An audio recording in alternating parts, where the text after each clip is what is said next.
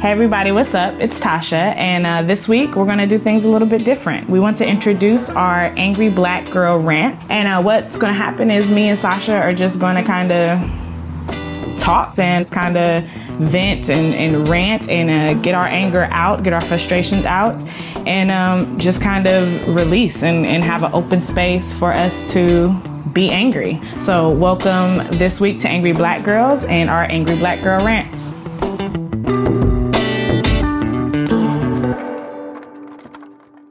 Donald Trump is president. And I've tried venting on Facebook. I've wrote in a journal. I've sat on the bed and I thought about it, and I've really let it sink in and I really let it marinate. I knew the core of America. I mean, I'm black and I'm a female, so that's 2 strikes against me. And in America, you know, those are big strikes. But something told me that even though I didn't like the presidential candidates, even though I didn't like Hillary, that we weren't that stupid. It's a joke. It's literally a joke what happened. And we're to blame, including myself, because I argued and I pointed out her flaws on so many levels, and there are so many flaws. And I don't like her even now, but he's really president. And that's on us. That's on all of us, because I think we all passively went into this as like, duh, she's going to win. And there were so many people who were older than me. There were so many people who were a little more educated on politics than I was that kept telling me not to have that tone. And I'm mad at myself. There's a guilt inside myself that's like, shit. Maybe if I wasn't so passive or so, I don't even know what word to really say, but I know I would never do that again. And I'm upset with us because 15,000 of us thought it was okay to write Harambe. Like, I mean, I have this disdain for America right now. And it's embarrassing. It's literally embarrassing how we just take everything for a fucking joke, and how we let these sexism and racism and white supremacy overlook foreign policy and healthcare and education. We underestimated bigotry.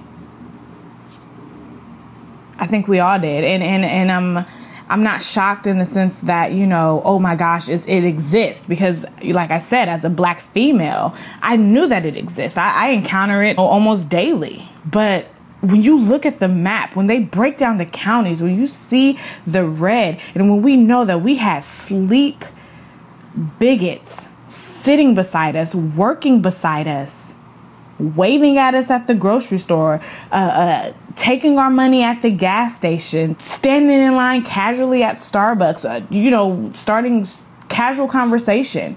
Will you really take into account that that's what happened? And those are the people who showed up. I'm just disgusted. I'm literally disgusted. I really thought she was going to win. Like there was just no doubt in my mind. I just knew that she was going to win. But we definitely underestimated white America. And it's crazy because when I was talking to my mother today, you know, I had to stop and think like, man, you know, you were around. My mom was what, like 8 or 9 when Dr. King died. So that generation is still living.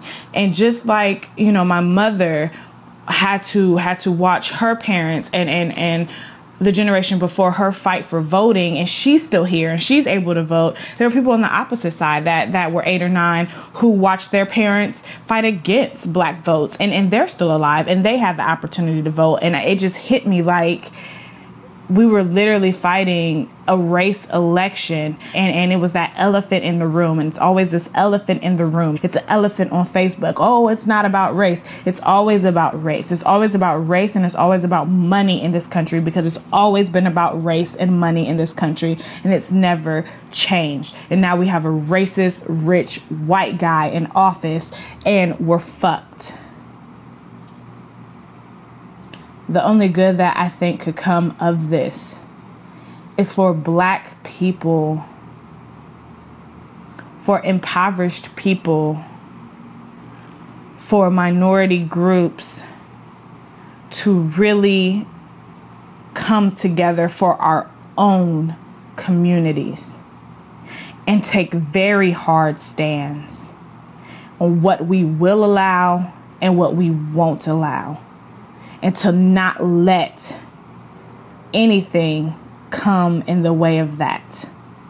If we ever needed unity, we need it now.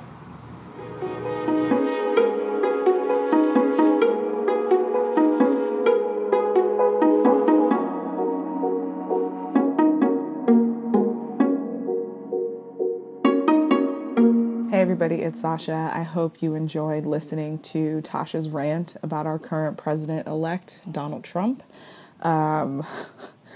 I'm still trying to wrap my head around that situation myself, so pardon me for not sharing any thoughts. We will be back next week with all new episodes, so stay tuned. Thank you for listening. Be sure to subscribe to us on iTunes and SoundCloud. And if you're not following us on Facebook and Twitter and Instagram, you should definitely do that. We would love to hear your thoughts on how you're feeling given the current political climate in our country. And thank you for listening, and we'll be back next week.